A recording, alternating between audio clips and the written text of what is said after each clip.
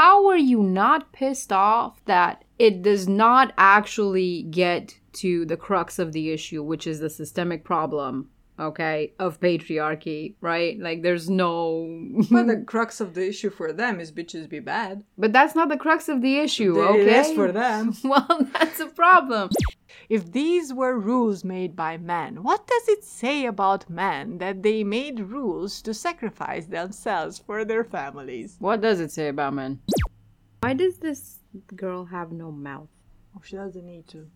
Well, I mean, we're talking about raisin cookies versus chocolate chip cookies, and like, where do you put that? She's a woman. She does not need to speak. Yes, but where do you put the cookie? She knows where do you cookie? She knows her place. The place of the cookie.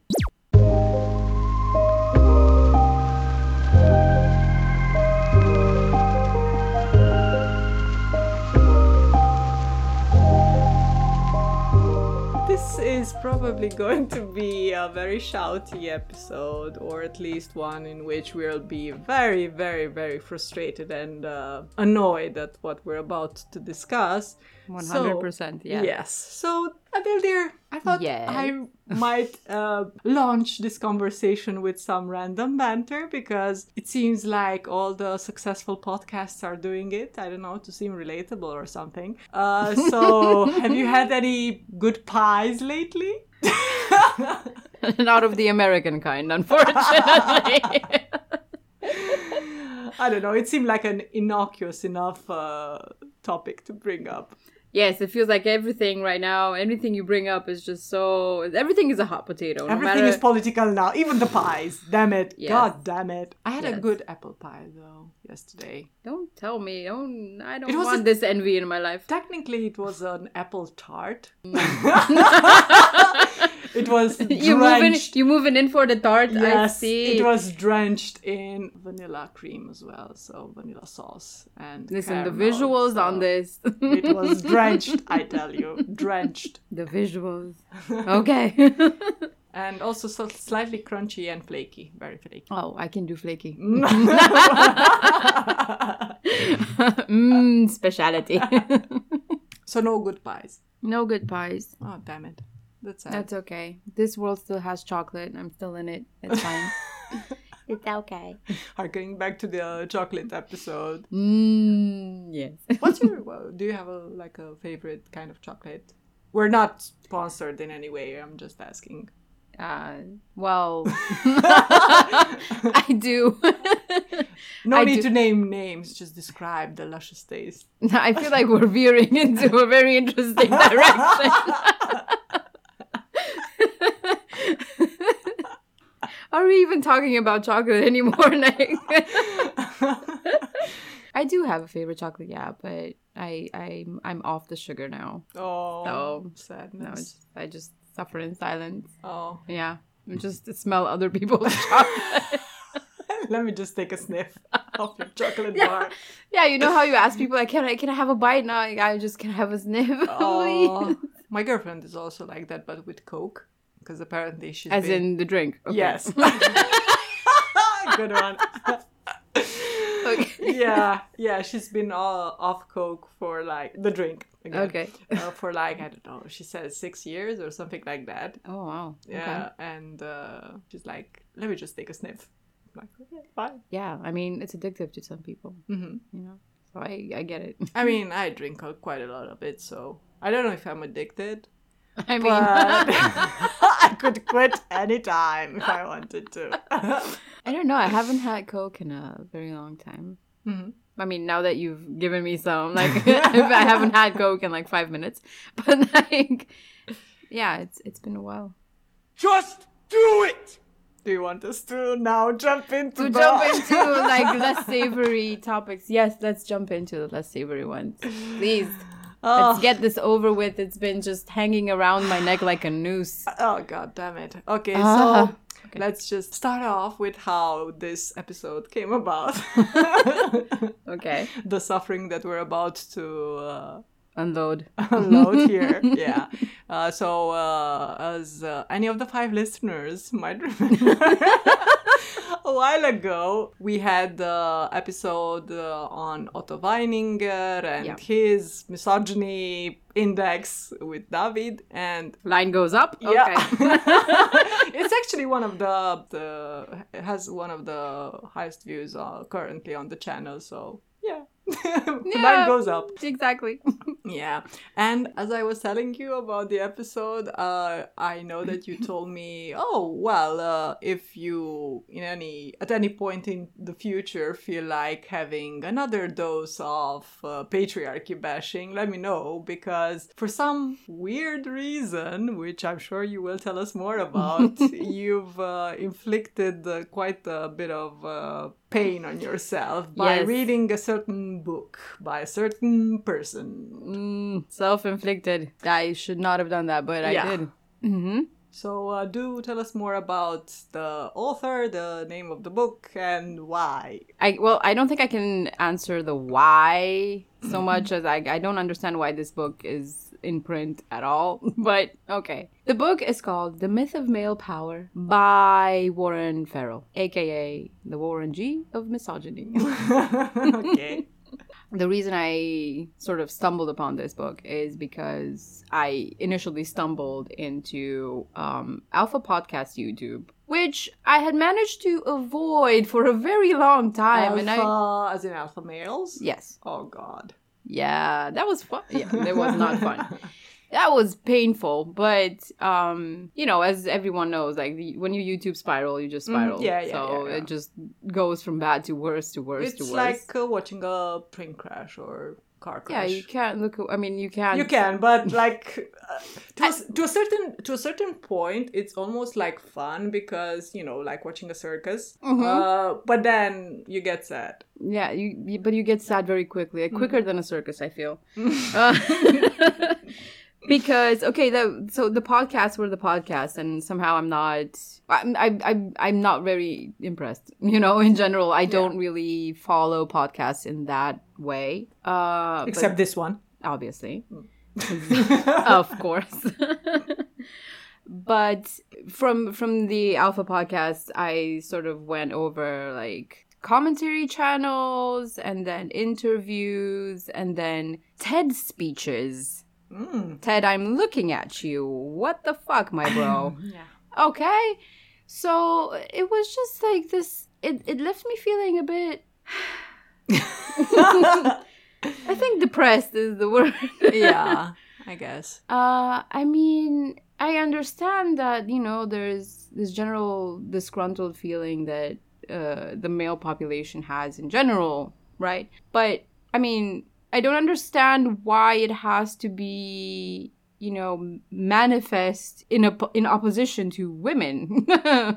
I don't get this, and I didn't get it then. And I tried to, listen in a proactive way and see what was their inspiration for their argument. Because clearly they had inspiration for their arguments. Sorry, isn't it the case that it has to be the sort of disgruntlement has to be sort of directed downwards, because obviously most guys have someone else above them who is doing the oppressing of them as well. So it's sort of, unfortunately, the first go-to mechanism to just shit on someone below you. First of all, I need to mention that most, if not all, of the men I've heard and watched are, white cisgender men. Of course they are. And some of them obviously are right-wing affiliated. I'm guessing also most of them are either American, Canadian, or maybe British. Yes. Let's just say... Anglosphere. Yes, exactly. Mm-hmm. Okay. But not only, you'd be surprised. But I feel like that's an episode for a different time, because I don't have the bandwidth for international misogyny. I can't. I mean, even if you feel like you have an issue and you have issues, obviously you feel you have issues, and you're trying to understand yourself, your situation, where you come from, how things came about, and, hopefully you look back into history, right? But not in anger. I mean, don't we all? Anyhow. I mean, if you're looking for someone to blame or something to blame, I'm sure there is a way of doing that has a conclusion that is proactive, right? Mm-hmm. Like, it has a conclusion that doesn't goad you into more conflict, right? It doesn't... So systemic change, maybe? Yeah. Well, they also think it's systemic change, but systemic change is in women bad. Yes, but I don't understand why women bad. I mean, listen, I understand their argument, but their arguments are not... Their arguments might be valid if you think of individual cases happening, yes, involving individual men and women and the way they've behaved. Yes, so it's very granular, it's very micro. Right? They're not looking at the big pictures, or at least I don't feel like they're looking at the big picture. Yeah, well. Right? They sort of think that their personal experience or their yes, it's generalized somehow. Yeah. Because there possibly there could be other men that have gone through something similar, keyword similar, okay? And that just means that if like 2 or more people have gone through something similar, that means it's a general thing. And I'm like, okay, but some of these people have, accolades of sorts. Some of these people have PhDs. Some of these people are, people from whom you'd expect to, for some sort of analytical thinking to be happening, along the way. Somehow, like you have the background to, back up some of these things. Like, do you not understand what a systemic problem is? Or do you not know how to go about analyzing certain issues? I mean, I don't know. To me, I think it's a much more basic thing that should sort of happen before you even try to come up with something that resembles, I don't know, a book, I guess. Resembles a book. Yes. Yeah. It's that, so you're hurting, right? Yeah. That's where these things are coming from. You're hurting, or you feel like the world is unjust, and it most certainly is. And then I think that the moment your answer to that or your solution seems to veer into the direction that basically half of humanity is bad, you should just sort of stop and maybe reconsider. Yeah. Because I'm sorry, like, even if you think that, no, actually, I can come up with very logical arguments and the facts are on my side, even if you think that, you damn well know that changing that, because you're not just saying it because you want to get it out, right? Obviously. I mean, some are so-called black-pilled in the sense that they just want to say, oh, the world is unjust and it's not like I want to do anything about it because nothing can be done and I'm just here to, I don't know, vent. Most of them have a sort of idea of, or they propose things that should change in society in order for things to get better according to their ideas. And you know that those ideas are not popular with half of humanity, or even quite a few men, who are not completely out of their fucking brains. So you know that that's going to involve a measure of violence. So basically, the moment you start realizing that, oh, okay, so in order for the world to be righted, I have to do violence to 50% or more of humanity, that's the moment when you should at least stop. Really think about what you're saying. This guy never proposes violence against women. No, it's just... I mean, not outright, right? But I am sure that it's like voluntary expulsion or things like that. It sounds very much like that. Voluntary expulsion. Voluntary self-combustion, maybe. Yeah, no, he's not. I don't think he has the capacity for self-hate. But no, voluntary self-combustion for like the people he thinks are doing the bad things. Oh, so women? Yes. Oh, okay. Bitches be in flames. I see. Yeah. Well, I mean, clearly his disdain for women is very obvious throughout the book. Like, it doesn't take a genius to, here notice. We are poisoning the well. Before we even say anything about the book. Yeah, so basically this guy, under the guise of being a feminist... An ex-feminist. Well, basically.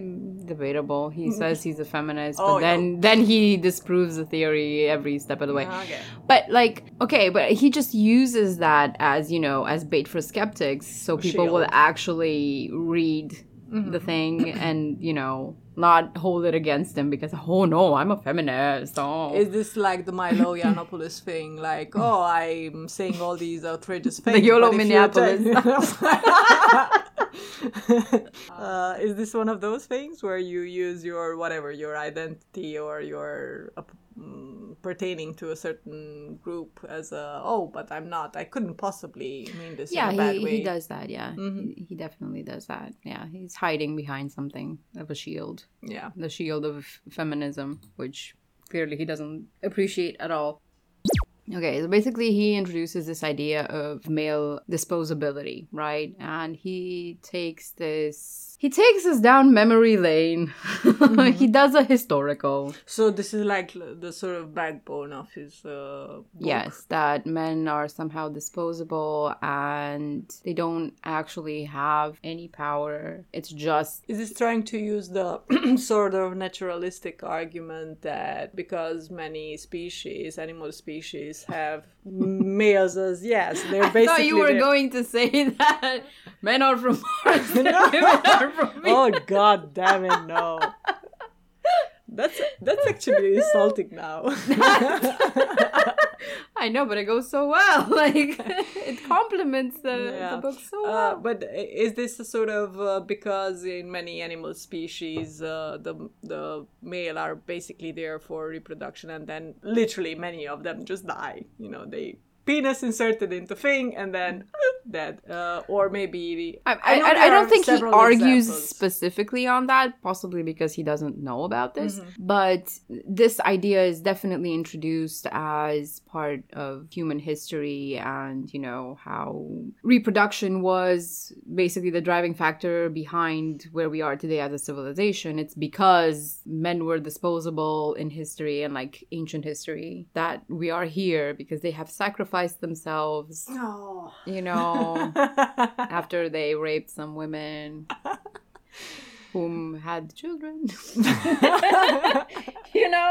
Because apparently, I'm not gonna get into the rape thing because he says so many things about rape and including comparing rape to a man losing his job. And wow. I just, he says certain things. Of course, none of them are backed up by actual, Of course, no. I mean, he does back it up with certain statistics, but the statistics are not actually sourced from some place. It's very, you don't want... It's one of, the Nixon graph that he did with, it's something like that. You don't need nosy feminists looking up any sources. Absolutely not. Because what happens mostly with these sort of outrageous claims is if you look at the actual source, it almost never says what they say it does, or they're just truncated it and they've distorted the meaning. Exactly. Or the study specifies that, hey, the sample size or the conclusions that we've come to, they are very limited by the narrow confines of our own parameters. So the entire book is clearly so spiteful towards women in general. It's so difficult to swallow. I don't know. I actually sat through it, like a movie. Yeah. But I read it with my eyes. And I know that as we were discussing this episode, then you sent me your notes, and I also had a look. I said, okay, well, let me just pick a random chapter because there's a lot to unpack. And I think I think he's basically doing a Gish Gallop, but in written form, because he's just piling on bad takes upon bad takes, and it would basically take a whole podcast that would have I don't know, maybe 10 seasons to just go through all the stuff. And I think disprove it scientifically first of all, and then I think at the end of the day, it's no, he will just keep on writing new books. He has. Yes, exactly. Oh, by the way, this book is, I'm guessing it's written sometime in the 80s because it was published in the early 90s. So I suppose he spent some time writing it. So yeah, it is dated in that respect, but the ideas are still used today by our dear friends, the alphas, and our dear friends, I mean, it's an honored tradition, as we've seen, because again, like in the Otto Weininger episode, these are the damn it! These ideas are not new. 19th century Weininger also didn't invent them either. He just compiled them. And again, those ideas were used later on, you know? Yeah. So... with the Nazis. Okay. Just putting that out there so people know. Yeah. Okay. But I did try to select the chapter and maybe have this as a more structured conversation, but you cannot really have it because... there is no structure. There's no structure exactly. to it. It's just basically someone rambling, but in written form. So I thought that maybe what we could do, since you've been gracious enough to outline this idea of like male disposability as one of the main points that go throughout the book. I think another key point that we might need to speak about is his idea of stage 1 and stage 2 societies. Yeah. So apparently, I understand that he defines stage 1 marriages or relationships or societies, whatever, he uses the terms interchangeably, as the ones we've had for thousands of years, basically, and they were survival-focused affairs. After World War II, however, marriages increasingly turned to what he calls stage 2, or self-fulfillment-focused relationships.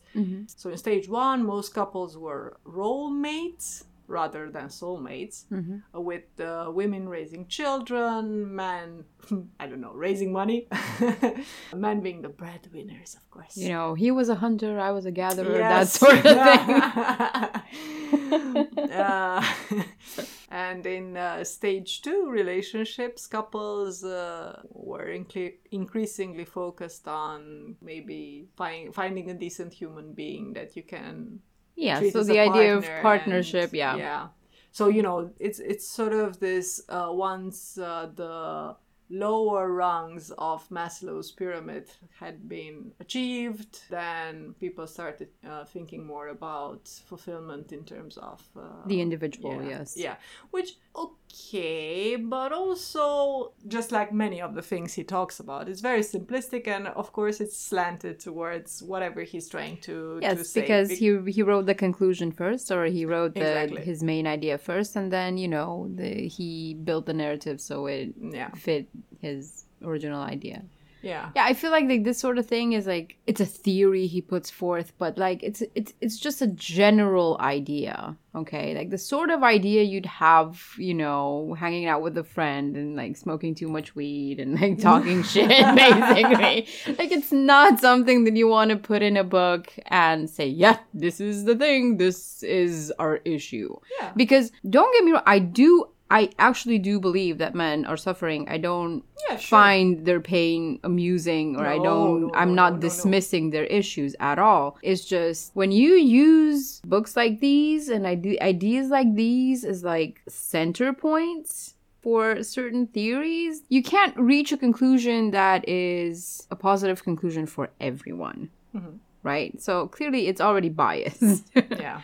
Right? Like, you're not doing this in any sort of scientific way. You are not helping the situation, my guy. Okay? You're not helping anyone, and you are double not helping women because you're totally throwing them under the bus in this whole thing. And basically, you're doing the whole, okay, so we have group A that needs help. We have group B that needs help, right? So...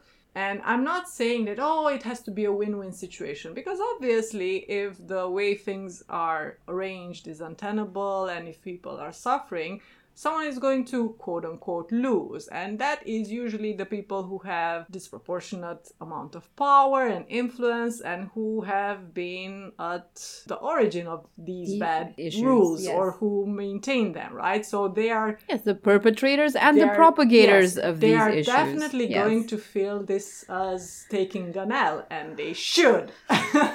But do they though? Because they feel, yes, I feel like they don't want to, you know, they don't really have to, they don't really want to talk about this, and because of their privilege, they don't really have to talk about this in any serious way. This is the perversity of the situation where you don't attack the people who are actually doing the bad. And instead, of course not. You're just... You know, this is, again, what's happening in terms of poor people fighting among themselves. This is Parasite, the movie. Yes. Yes. So this is poor people fighting among themselves. This is, you know, men who are hurting fighting with women who are hurting because, I don't know, instead of actually addressing the problems. Yes, a problem which is highly faceted and which manifests differently at different levels. And I feel like he does not touch on that at all in this book. Yeah. And actually I wanted to say, and to also return to the whole white simplistic, the way he portrays stage 1 and stage 2 relationships, is that what he does throughout the book, I've noticed, is he just ignores... He's not the only one at fault regarding this, but he totally omits any consideration about class. Of course. Like, obviously. There's nothing. It's like Downton Abbey all the way.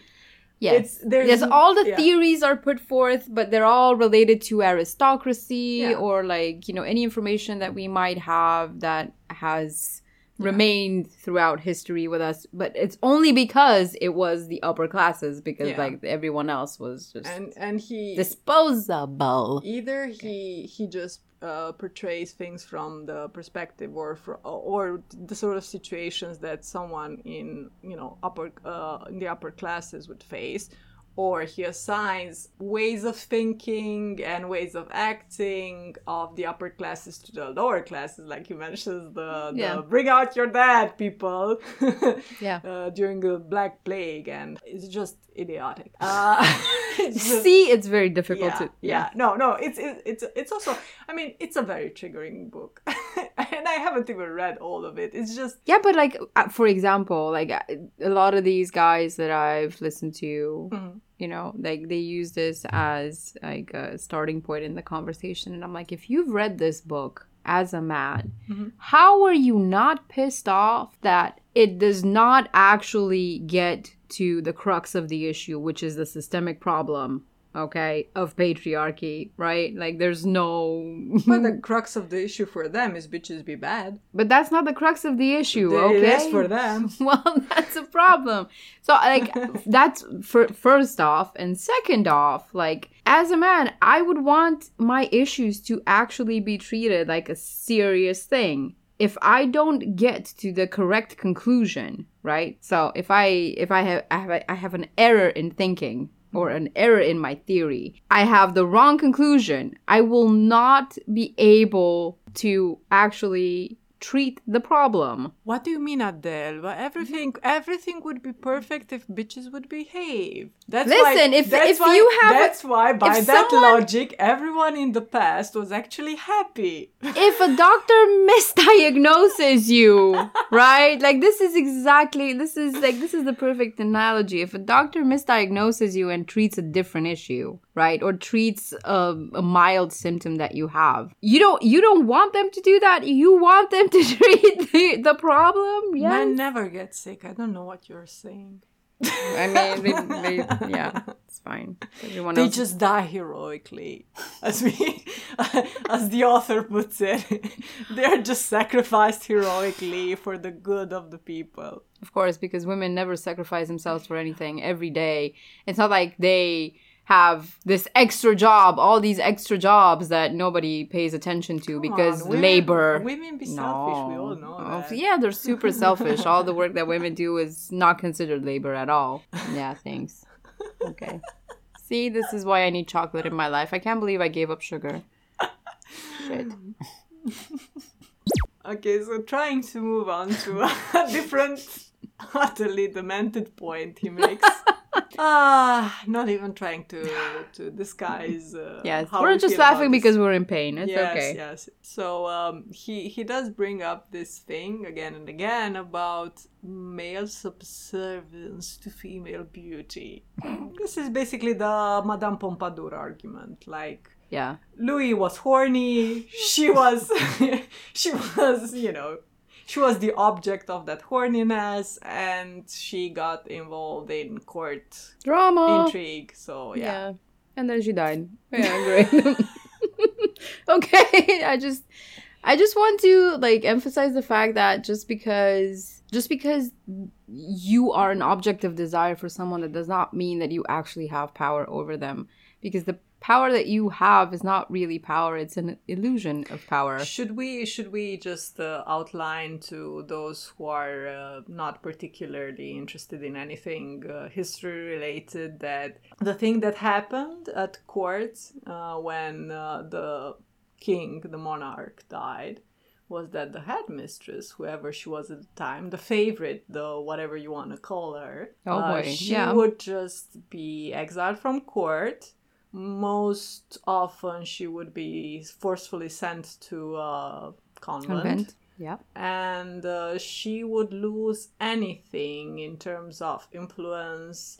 I'm not sure if she was stripped of all the... Because I think that at least in terms of the French court, they did care for the bastards, the illegitimate children that were fostered as a result of the relationship. They didn't just become dirt poor. But obviously, no matter how high flying you were as a you could only be high flying if the object that desired you, as in the man, was still alive and still had influence and or power. So this is, again, just not wanting to admit to the very simple logic of how power operates. And yes, of course, power can be shared. You can distribute bits and pieces of your power to others, because this all not only happened to whoever was the mistress, of course, but to like favorites in other ways. So I don't know exactly what sort of power he mentions, because he doesn't really, he doesn't put like a geographical pinpoint into anything. He doesn't really outline a culture. It's not really a study. It's just man has an opinion and he's building a sandcastle around his opinion. Oh, by the way, like as a side note, he doesn't really do debate. Like everything I found online is just like either people who agree with him, of course, both men and women, because that's how the right uses women. But I'm not like other girls. Sure. Of course. But I never find anything that is actually a debate on the issues. And he takes full control of any sort of production that people try to make around his points and his theories in this book. Like, he controls everything. If he doesn't want something to be, up for debate, it's not going to be. And I feel like that's just so... It's like Apple, but with misogyny. Yeah, kind of. Is this okay? Do I need to edit this out as well? Is it controversial? I mean, yeah, you can edit out anything you like, It's fine. This is just a voice. I don't really exist. I'm not really a person, I mean, we already established with David that women have no soul, so... Absolutely. Otto said it, so... I'm not... I do believe Otto. #believe Otto. I mean, someone had to, considering what we're looking at now. Otto, Bataille, Evola. Yeah, all those. Oh, by the way, I don't know if I told you this. Ooh, the scoop.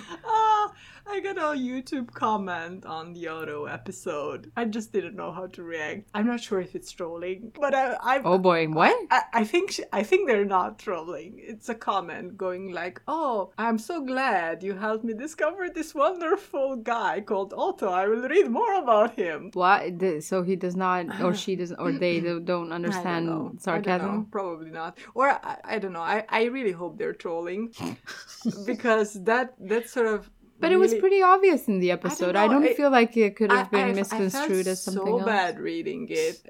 Because I was like, so this is in vain. Trying to discuss this is normal. This is normal. Like, you know, people who have access to YouTube. This is what it's like.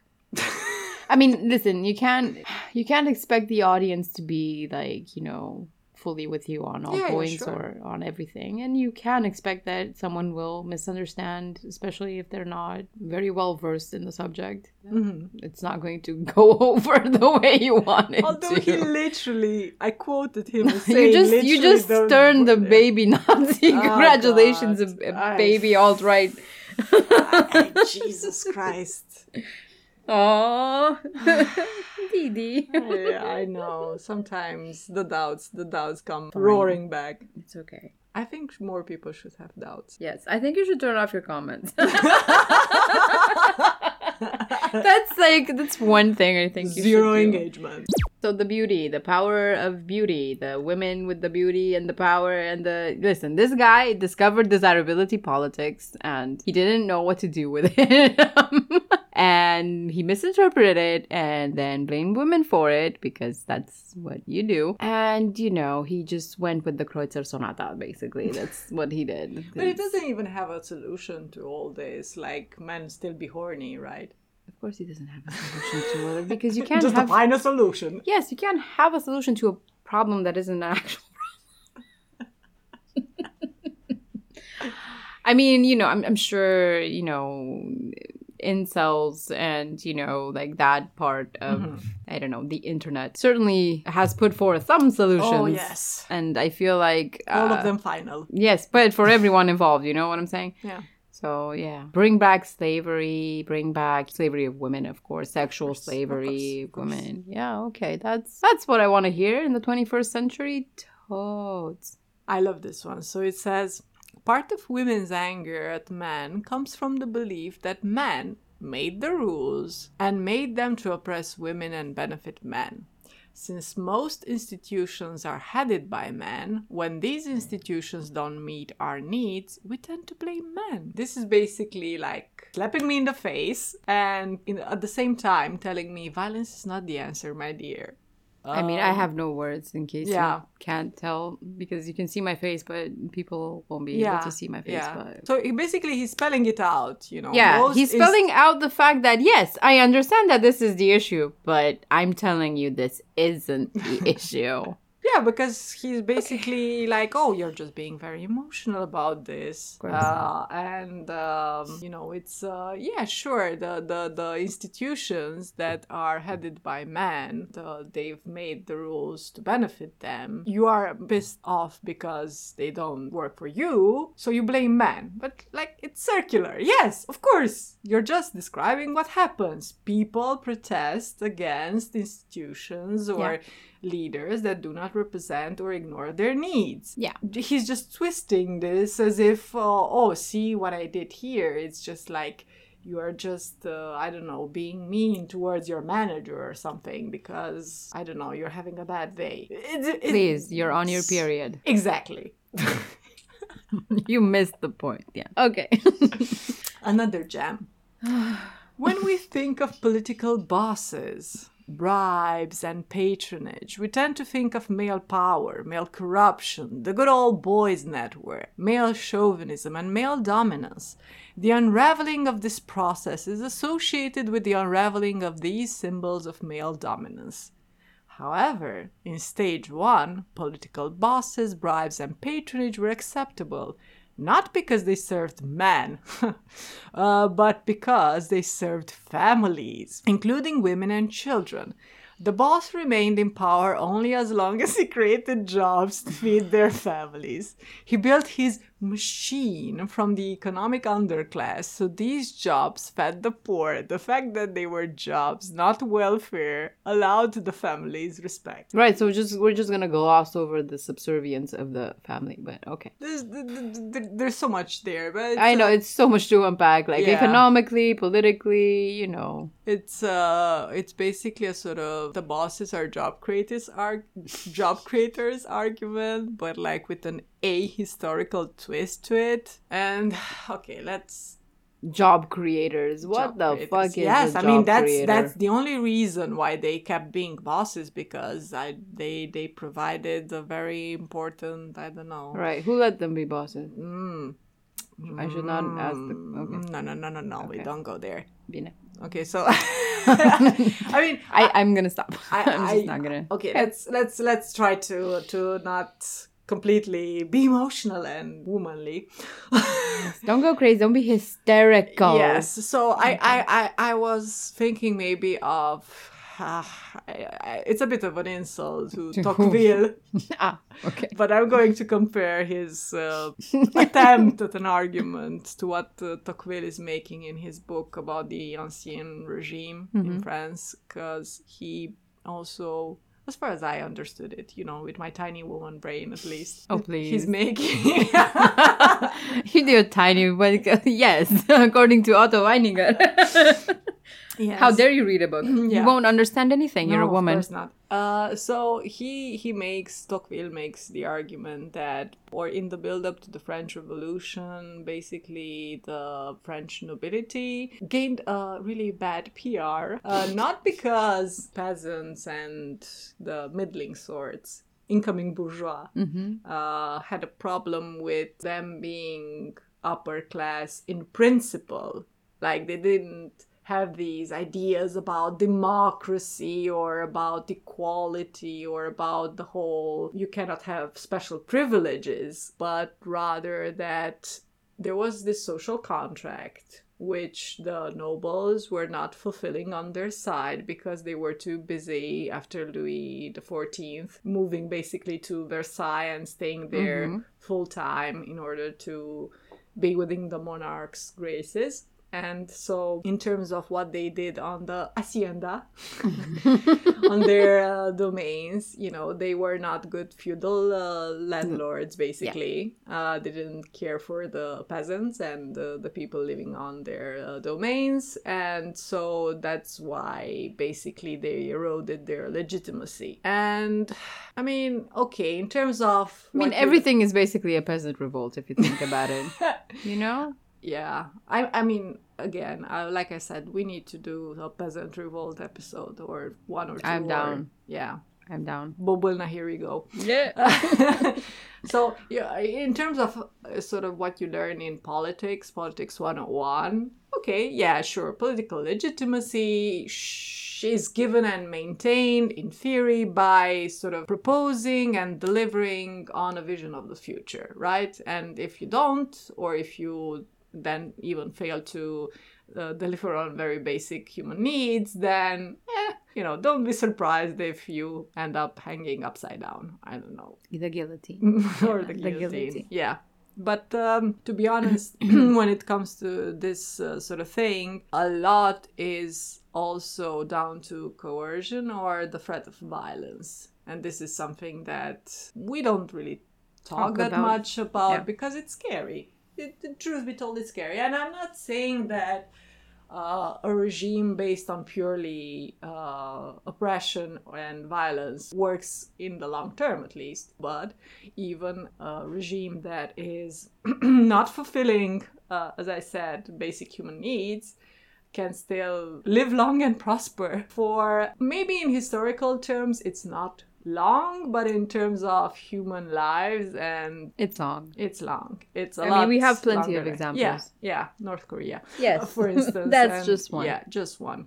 So I wanted to say that this idea that he also brings up in his book about protection, and he uses the fact that for most people, the word protection has obviously a positive connotation, right? Like, you protect your baby, you protect vulnerable people. It's a very noble thing, right? Even though, the Russian protectorate of one thing or another. When you say protectorate, you can just say goodbye. It's fine. Yeah, so he does harp on this ability and duty to protect that supposedly men of various classes and times in history had. But that's not... I don't really... It's not that way. I'm sorry, dude, because... I mean, it's leveled, I feel like. It's what? It's kind of on different levels. I mean, I don't feel like men on higher levels, for example, the aristocracy or whoever was in power, practiced any sort of protection for the people themselves. They were protecting the... Other than them as a resource. Exactly. Right? They were protecting land. They were protecting their resources, including the human resources. But I don't feel like they were actually protecting, people. They did not have some high-minded sense of duty. Right.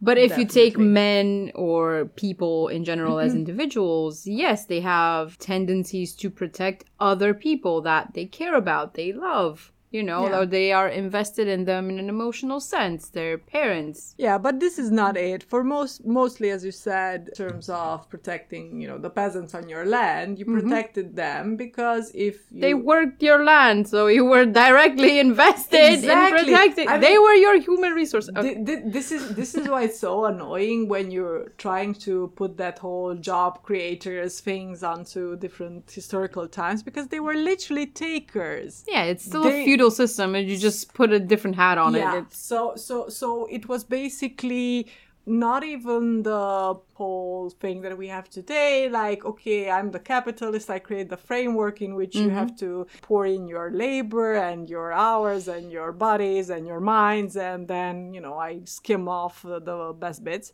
and leave you with scraps. No, it was... Yeah. You were the farmer, you were the whatever you were. You had set up your business, you had your thing, and then he would be like, okay, nice place you have here. Would be ashamed if something were to happen to it. And just, especially if you don't give me like 90% of your profits. Yeah, so they were takers. They were not job creators or shit like that, who were, I need to create, I don't know, some more economic activity for my peasants to thrive. So it's just... But did he strike you that, like, the type who understands history in a concrete sense? No. I mean, not in a theoretical sense. Like, concretely, when you read something, do you understand how that manifests in the daily lives of people? Do you understand how it works, like how it functions, like, that's what I'm saying about this is why I told you that I would not recommend this book to certain people, like most people. I would not recommend it, because if you read this and you are not used to thinking in an analytical way and understanding and judging things, like, you would not get why it's so dangerous, I guess. Like, why it's so easy for people to be... Don't read this book if you're stupid, is what Adele is saying. No, it's so easy, though, for certain people to be radicalized by this book. Like, this is... So on the topic of sacrifice and protection again, right? Boy. Because this is the leitmotif of this whole book. He says, a hero was basically a slave whose purpose was to serve and protect. Again, the protection thing. To protect the community in general, women and children in particular. In exchange, heroes received the respect and love of those they protected, just as the appreciation we gave our mother's cooking kept her cooking and gave her an ego bribe to be a slave to her role in the kitchen. So statues and tales of glory are ego bribes for males to be slaves to their roles as heroes. Appreciation keeps the slave a slave. Again, this is just a paragraph. Just one. Out of almost 300 pages. Yeah. Just saying. Do you want to blow up? Or am I allowed to blow up first? Please blow up. Please blow up instead of me, please. Yeah, so sacrifice yourself, Diana, and blow up. I don't know. I appreciate your sacrifice. Yes. I will protect. Please protect. I attack, you protect. I don't know even where to begin, because, as you said, like, caring for, as an individual specifically, caring for people and even, doing selfless, self-sacrificing for them, it's something that people do, and gradually, like, not one person, many people have done this. Actually, sometimes against their will. Our scientific, the way science is sort of making progress in terms of understanding more about our world, we discovered that it's not just humans, so it's not just something we discovered, let's sacrifice and protect the weak and let's care for one another. This is not just a human thing. Like, this is sort of one of the evolutionary things. Like, yes, we are also selfish and we want to sort of do everything in order to survive, but cooperation is also beneficial for the larger group, we also do that. So, of course, and these are things that you can see across all ages and genders and cultures. So it's also sort of weird how he tries to twist this idea of altruism as slavery. Like, what? Like, no, man. Like, when you choose to sacrifice things, this is when it's altruism. When you are forced into, that's when it's no longer, it's very basic. I don't know why. And also, we really need to talk about this difference between the once, maybe, perhaps, possibly in a lifetime big sacrifice that you might be asked to do versus the daily, eternal, very real, very concrete, definitely happening sacrifice that we generally associate with women or, groups who are in any way disadvantaged. Because, sure, is it true that many cultures have this pressure on men to sacrifice in terms of, especially, enrolling in the military when war comes, for instance? So, like, these traditional gender roles in society, other than the nuclear family type thing. These are ideas. Like, again, the thing about, for instance, a ship goes down and women and children are first to go into the lifeboats, and men, and they need to be there and care for everyone to get safe passage. These are ideas. Does it happen like that most of the time? I don't think so. I think it's very highly dependent on a lot of things. For instance, the Titanic, like class differences. I understand that, for instance, the people in third class were told to, even when the ship had been flooded, to just stay there and not come on board, because those were all people, not just men. Yeah. Because, this is what I was talking about, like being the issue being multifaceted and being on different levels. Like it intersects differently based on the level that you're focusing on. Yeah. Oh yeah, I just wanted to point out the fact, you can insert this anyway, by the way. Like, he does not mention any BIPOC people in his stats, right? Mm-hmm.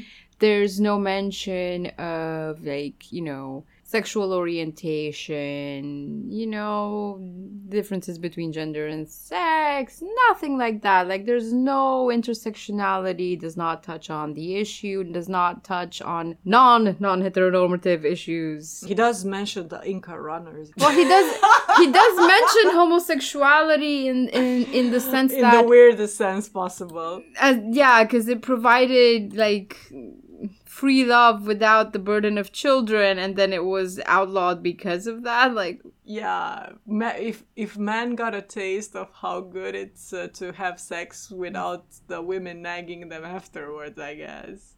Yeah, they would. I don't know. It's just stupid. Like, I don't. Yeah. And by the way, even following his logic, who would be doing the banning? All of these issues, without exception. Okay. All of these issues have been invented, perpetrated, and propagated by dudes. How do I put this in a way that it makes sense?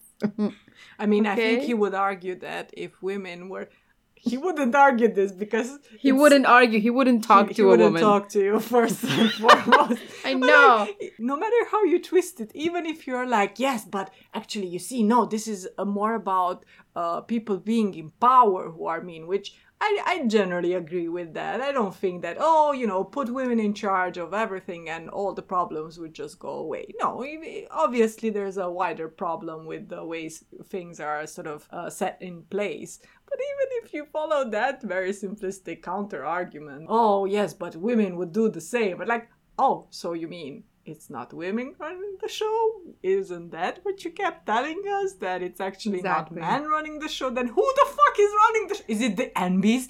I know it's the NBs. God damn you, NBs! I knew you were up to no good. No, it's the reptilians and the Illuminati, who apparently have no sex or gender. They're like, so angels or some shit. Now? Che? Are we species now? I don't know.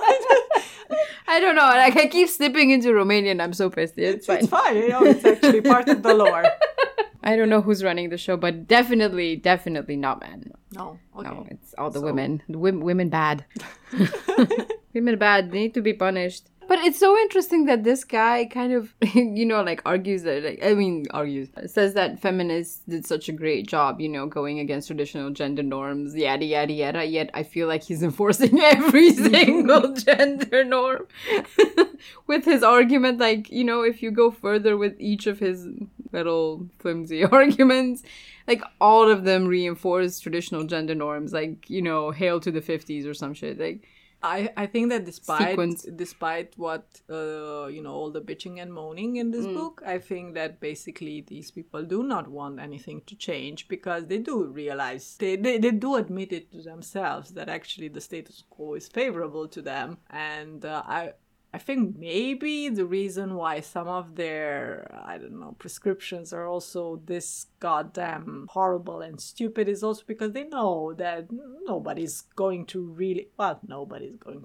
oh God, let's not jinx it. But they probably know they are unreasonable, but it doesn't really matter because they don't want this discussion to lead anywhere really. They just want to grift first and foremost, and God damn it, he has done a good job of that. And but he's my okay. Boys, he's okay, dude. but he's okay this way. The way the world is now, he's fine. He has a career. He's fine because he's privileged. It's fine for him. And he doesn't really care about the poor guy who actually has mental health issues. And is reading this book, and then in 3 years' time he's gonna shoot up a school Amazon and stuff. Obviously he doesn't. So guys, no, he does not. Daddy does not care for you. He's the reason Daddy left. I kept referring to the Inca runners and the plague. Apparently, it really hit a. I'm going to read the quote now. Okay. He says, during the bubonic plague in Europe, he says, 14th century, I did my reading on it. Men who carried the corpses were subject to catching the plague. Oh no, really? Wow. Poor peasant man. Oh, so class does exist, apparently. Called Gavotti. Again, he's done the reading, guys. He's done the reading. Watch the documentary. Relax. Yeah. So these poor peasant men volunteered to do this. I mean, volunteered. I don't feel like highly that's debatable. Volunteer as well. And poor and peasant, though, they don't go together in a sentence. It's a very libertarian take. Like, you volunteer to sign this contract because, I don't know, you could just choose to be rich instead, I guess. Totally. That's why I'm not rich, because I didn't choose to be rich. You make choices, girl. Totally. Yeah. Okay, so these poor peasant men volunteered to do this for the money it gave them. Many died, but their families were supported, because the families didn't die, because if you catch a disease... They probably died, and if the person doing this died, there's no guarantee that the money would go to any family member. What year are we talking about? This isn't 1950s.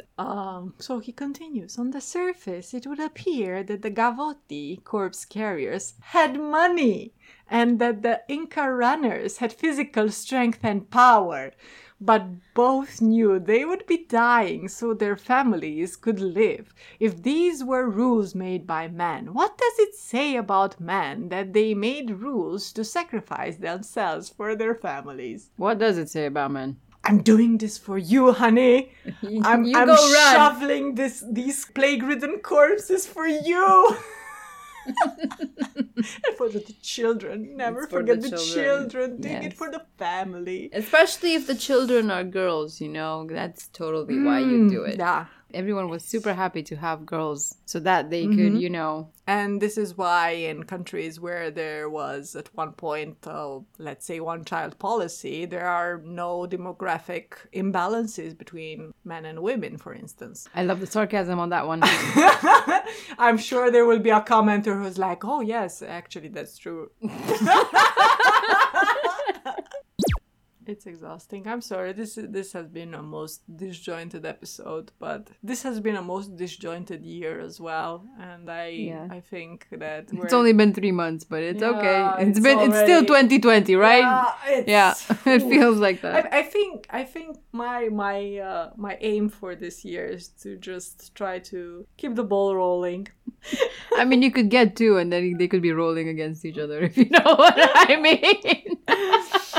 Yeah. So do you remember those Chinese balls, like the ones the metal ones? Yeah, the ones that had some sort of tingly-lingly. Tingly-lingly. Yeah, they had some sort of bell on the inside, and they used it. I remember them being. What was it? Stress balls? Yeah. I don't know. For some reason, at some point, for like 5 years, all grandparents had them in their house, and I don't know. It was like a trend. It was very weird. Like anywhere. The glass fish. Yeah, exactly. Like they put it like somewhere where everyone could see them, like, you know, on top of the TV or something. Your grandparents kept their bowls, you know, on display. On display. Okay. What do I even say for this outro? How do we conclude? How do we conclude? How do we even? Comment, like, subscribe, please. Yes, we definitely need. We're doing this for you. We need an emotional support pour. We're doing this for you. We've sacrificed to protect you from the contents of this book. To protect. Please pay attention. Please stop reading shit. Please invest in good books. Please grow as people. Yes. Please.